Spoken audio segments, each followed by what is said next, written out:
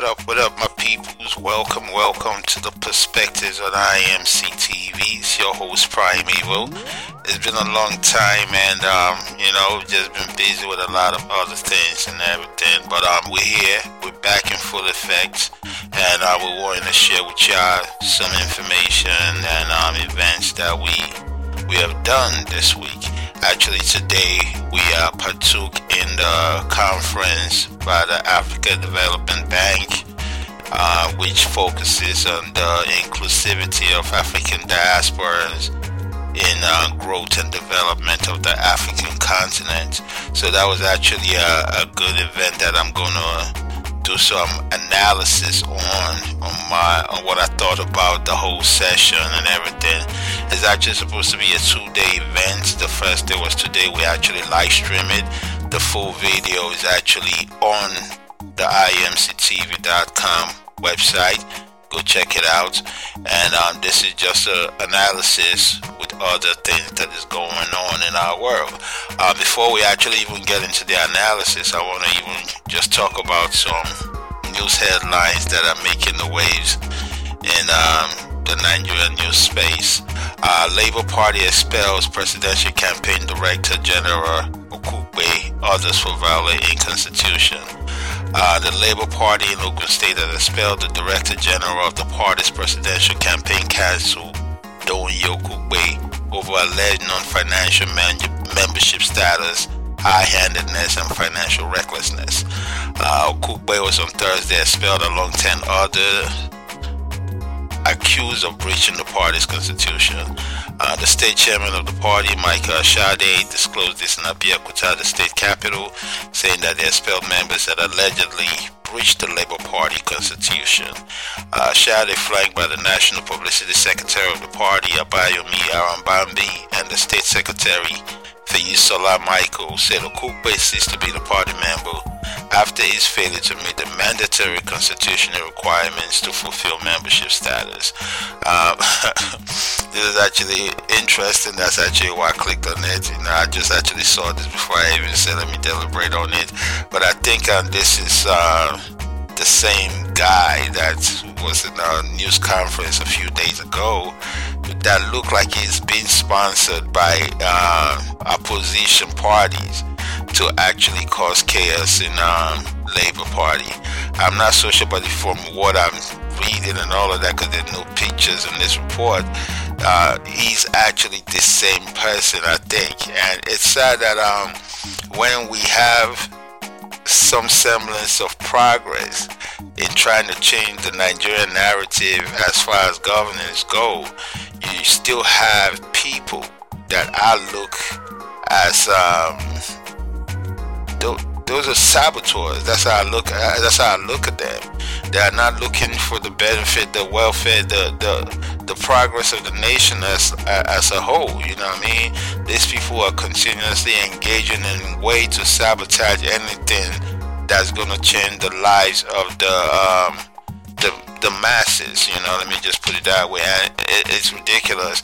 One thing they keep forgetting is that the problems that are being faced by majority of the citizens is not only affecting those people, it's affecting everybody. And the lack of security right now, it's affecting everybody. Even the presidency is on high alert because they have had threats from the terrorist organizations, that they're going to come and take over the presidential villa in Abuja. So they are on high alert. They're on high alert, and the presidential convoy has been attacked. That's not nothing, that's no news, So it's just crazy. So, but we need to focus on things that's going to move the country forward, and we should not be part of saboteurs. We should not try to engage in things for our own benefit. We're going to move right along into other reports that are coming in. Nigerian presidency power-drunk First Lady Aisha Buhari remanded students Mohammed from receiving visitors and phone calls. The presidency's the wife of the president, Nigerian First Lady Aisha Buhari, has barred visitors from visiting inmates at the Suleja Correctional Center, Niger State, following the remand of a 500-level student of the Federal University, Dutse Aminu Mohammed, accused of criticizing Mrs. Aisha Buhari. According to reports gathered exclusively from officials at the facility, there was an order from the First Lady barring all forms of visitation to Aminu or anyone at the facility since he arrived at the facility on Tuesday. Sources said no one is allowed to see Aminu. Since he was brought in on Tuesday, no one has been allowed to visit, and it is an order from above. Also, Aminu has been said to be starving since he arrived there because he had no money and there's nothing anybody can do since his family has not been allowed to visit him. All the reports reported that the wife of the president, Aisha Buhari, was one of the witnesses listed by the prosecution team to testify against Mohammed, who criticized her on Twitter. On Wednesday, reports came in that the police had secretly arraigned Mohammed before a Federal Capital Territory High Court and remanded him in prison custody. Mohammed was arrested for tweeting that Aisha Buhari was feeding fat on people's money. The finding yesterday in the Department of Environmental Management and Toxicology in June 2022 posted on Twitter that Mrs. Buhari had suddenly added weight after taking part in plundering the nation's meager resources as the masses endured hardship under her husband's regime. It's crazy that this is the kind of theatrics that the high officials of the Nigerian government are actually engaging in. It's just crazy that under this presidency there has not been any freedom of speech.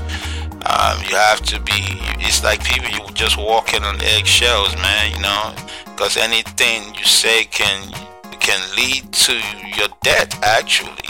Just imagine this, because somebody made a comment on Twitter that the president's wife is feeding fat on the meager resources of the Nigerian nation.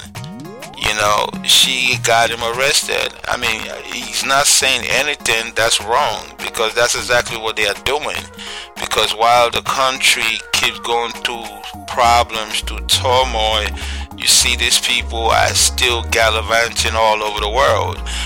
Just recently, I don't know exactly, maybe in the course of 1 year, in the last year or so, she had a high-profile wedding for her daughter, and all the shopping was done, in Dubai, if I'm not mistaken. She has been staying in Dubai for almost a better part of a year, So these are things that are known, and all of this have been done under Nigeria's resources. So the young man is not saying anything wrong by saying that. I'm for sure that he's frustrated because he's a university level student, and as we all know, the Nigerian universities have been on strike for almost 9 months. So that means this is somebody that has actually suffered from the incompetence of the Nigerian presidency, So they might not, they might think that he doesn't have a say or he doesn't have a stake, but he has a stake. This guy has suffered, so he has the right to vent his frustration on the people that he feels needs to be talked to, to bring sense into their head, because that's exactly what they are doing. They are feeding fat on Nigeria's resources. There's no doubt about that, because when they're spending money and they're going shopping all over the world, it's Nigerian resources they're using to do those kind of things. All in this, we're going to move forward. This is coming from past President Olusegun Obasanjo. He said God allowed Nigeria get away with stupid things. Former President Olusegun Obasanjo has said Nigeria has got away with a lot of stupid things because of the love of God. He said the country should blame itself for failing to use the resources given to it by God. Former President Obasanjo spoke during the official launch of the Letterman by the editor-in-chief of Premium Times, Musikelo Mujid, on Thursday in Abuja. The 492-page narrative nonfiction titled "The Letterman: Inside the Secret Letters of Former Nigerian President Olusegun Obasanjo X-rays the role of letter writing in leadership, governance, and politics." It focuses on the former president and his fondness for speaking bluntly to subordinates, superiors, associates, and foreign personalities through letters, not minding the reactions the letters might generate. Obasanjo said, "I believe that God is in Nigeria." Mr. Kuka may not agree with me because God loves us so much that we have done so many stupid things, and He allowed us to get away with these stupid things. He further stated that he sincerely hoped that God's patience has no limit of elasticity, because if He does, there will soon be a day that God will say, "No, I've had enough." And if God says He has had enough, it doesn't matter. Musikulu can write 20 books on lettermen and letterwomen. It won't help us. He lamented that the country had not lived up to its expectations. According to him, global leaders consulted with Nigeria before decisions were taken in Africa, wondering how the country fell from such lofty heights. I mean, that's some of the frustration, what I was just saying, about the governance situation in Nigeria, that this former president is just reiterating right here. What he said is good, but it is what it is. But because he's one of those people, he's been in the political space, in government for a very long time. He has countless opportunities to actually make great changes in Nigeria, and those changes were not made. So I know he's an older man, and he's just past the times that he governed Nigeria, but maybe he's saying all of this out of regrets that I wish I did, But it is what it is, and we hope that the future leaders that are coming up, the people that are trying to take over governance in Nigeria, are listening to this kind of things, letting them know that Nigeria has gotten to a place where it has to make a positive change. If not, there will be no return from that. There will be no Nigeria. Let me just put it that way. You know what I'm saying? Because that's why the ex-president said that God had allowed Nigeria to get away with a lot of stupid things, because there have been countless things that have happened in the Nigerian political space that should have disintegrated the nation. But the nation is still standing strong. Even the U.S. and other Western powers predicted a long time ago that Nigeria would disintegrate, and the country is still standing strong. And I've said it myself, like, just take into account the amount of money that have been looted by past and present leaders of Nigeria, and it's just crazy how the country is still standing strong, So that just tells you the kind of country Nigeria is, the capacity and the potential of that country, even with all the negativity that is happening to it right now. The country is still standing strong. So we hope the country continues to stand strong and move forward from the nonsense that we're going through right now, and move forward with positivity and progress. Other news, as we're going to talk about, South Africa's President Ramaphosa may resign over crime scandal. South African President Cyril Ramaphosa has lost the political backing of his party, the African National Congress, and may resign following an advisory report of his violation of the Constitution. The local media report said the president is very likely to announce his resignation as head of state in the next few hours. In accordance with the Constitution, Deputy President David Mabuza, a former premier of Mpumalanga, will step in as acting president until Parliament votes for a new president. According to our reports, Ramaphosa will also pull out as ANC leader and not seek re-election. It is expected that whoever voted as the next ANC president mid-December will be sworn in as state president at a special sitting of Parliament at the end of the month. A reliable source said Ramaphosa did not have to be convinced of the case to resign. He said the president himself said it was in the best interest of the stability of the country for him to resign. There's nothing we can do now, the source said. The pressure to step down mounted on him following the fallout of the release of the report on Fala Fala. The Section 8 and 9 panel, chaired by retired Justice Sandile Mkobo, made serious findings against Ramaphosa. Fala Fala is a Farmgate scandal in which Ramaphosa was accused of covering up a $4 million theft from his farm in 2020, including kidnapping and bribing the burglars into silence. A 3-volume investigative report revealed that he abused his position and may have broken an anti-corruption law. Ramaphosa has denied any crime and said only $580,000 of cash was stolen. Crazy. African leaders with their corrupt practices and corrupt intentions. That's what this is. But you know what I like about this story, and why actually I highlighted it, is to showcase that at least seems like the law is working in South Africa. You know what I mean? So kudos to them in South Africa. Seems like the law is working. Presidents are not just doing whatever they like to their citizens and with impunity, as is the case in Nigeria. Because I mean, if the law walk halfway, as is going on in South Africa right now, a lot of the madness that's in governance in Nigeria will not be happening. You know, it's because there's no rule of law, and it's just total impunity. That's why a lot of the nonsense that's going on in Nigeria is happening, and that's why the country is not seeing the progress it needs to see. I mean, South Africa is like, we are neck to neck with South Africa, man. You know what I mean?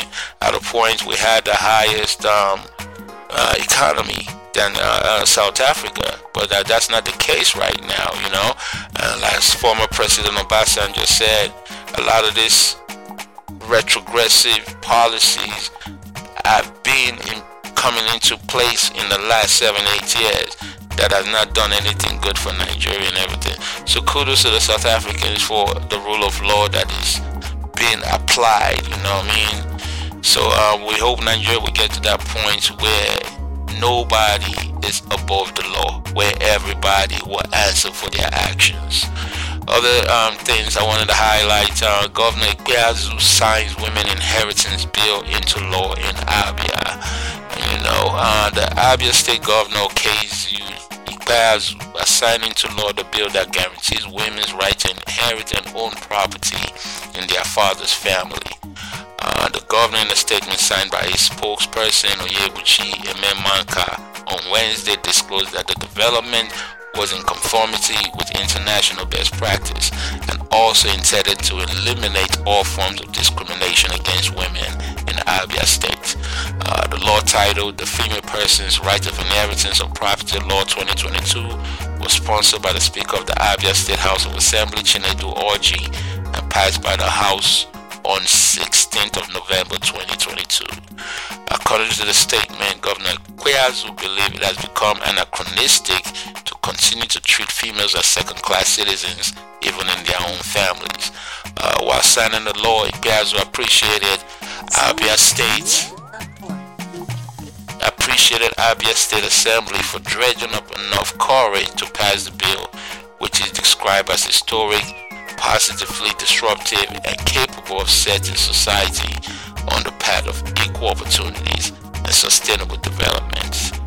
This is coming 2 months after Rivers State Governor Nyesom Wike signed a bill which allow women to inherit family property into law. You know, that's a good thing. I just want to highlight that also, because I didn't know those kind of retrogressive policies are still around. You know what I mean? I didn't know those kind of policies were still around, but it's good that people, governors, we have progressive people, you know, because where I come from, women inherit the properties, you know, from their families, you know, so that's not something new. So, but yeah, the male always have, like, you know, they have their top, let me just put it that way, but women still inherit something, you know. But it's good that we're getting progress for women in Africa, because it's needed, because we need women, educated women, to uplift the African family, to build the African society. You know what I'm saying? So it's a good move by the governor of Abia State. That's what's going on in little news that we're picking up. But I want to just touch on the conference that happened today by the African Development Bank. The title of the conference is called Leveraging. Let me not kill this one. Let me not kill this one. Let me check, people.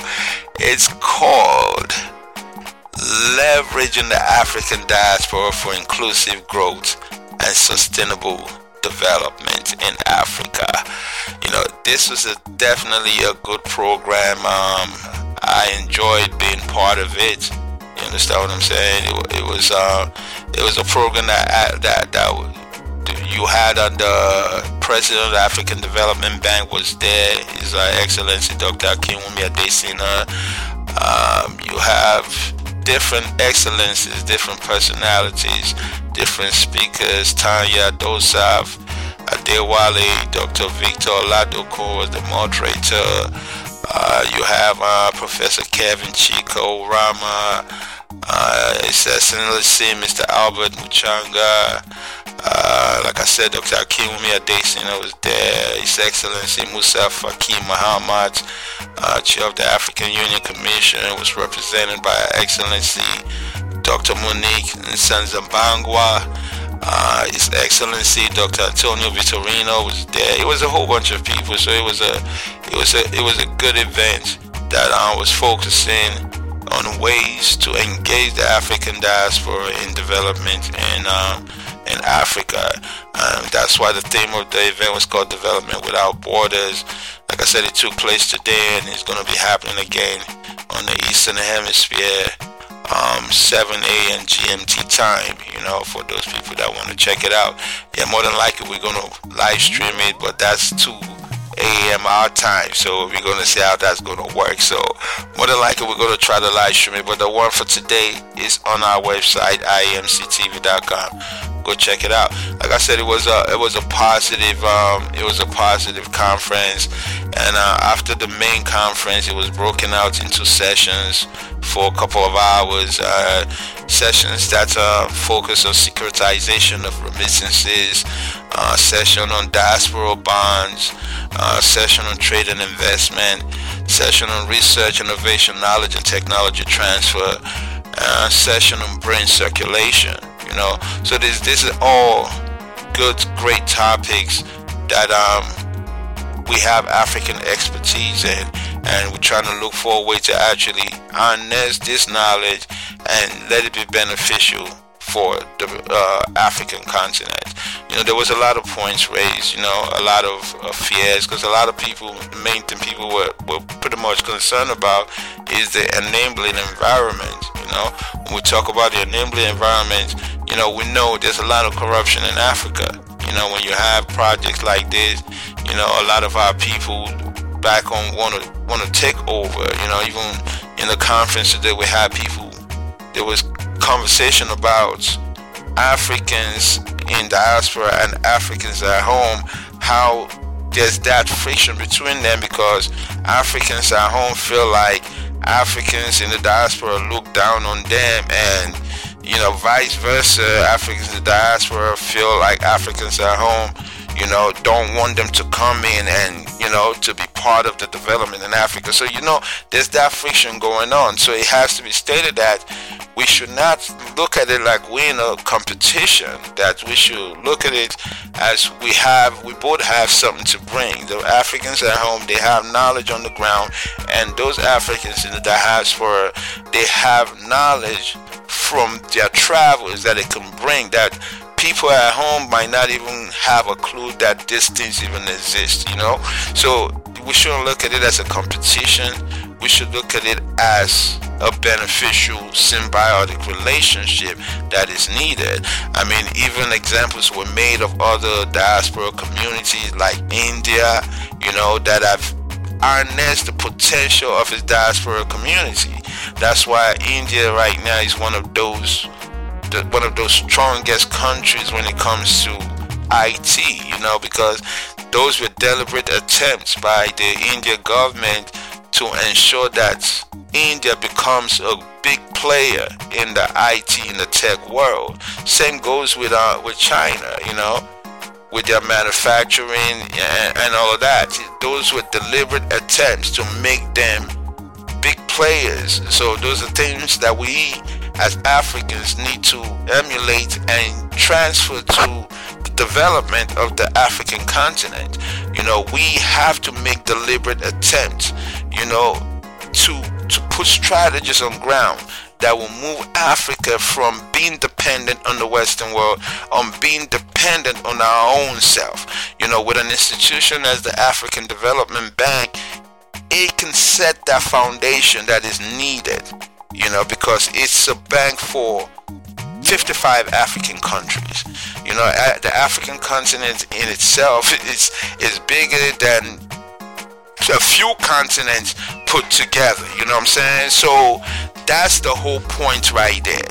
So we have to be able to engage strategically with the African diaspora community, and without feeling that, this person is better than me, or I'm better than this person. We should not do that, and we should not do things based off what we can gain, because that's one of the things too that was brought up. When you start having a lot of money being spent, being put out, a lot of people they want to be part of it, even when they don't even have the qualification. That's one of our problems too, and that's one of the things that were raised during some of these plenary sessions that were had today at the conference, that we have to have a way to vet our African diasporans, even if it has to do with an African database of professionals. So when somebody comes and says, we can provide this kind of services, quality services, we know, okay, this person can actually provide this level of quality service. Unlike the case that is prevalent right now around Africa, where let me just put it round pegs have been put in square holes, So we don't want situations like that.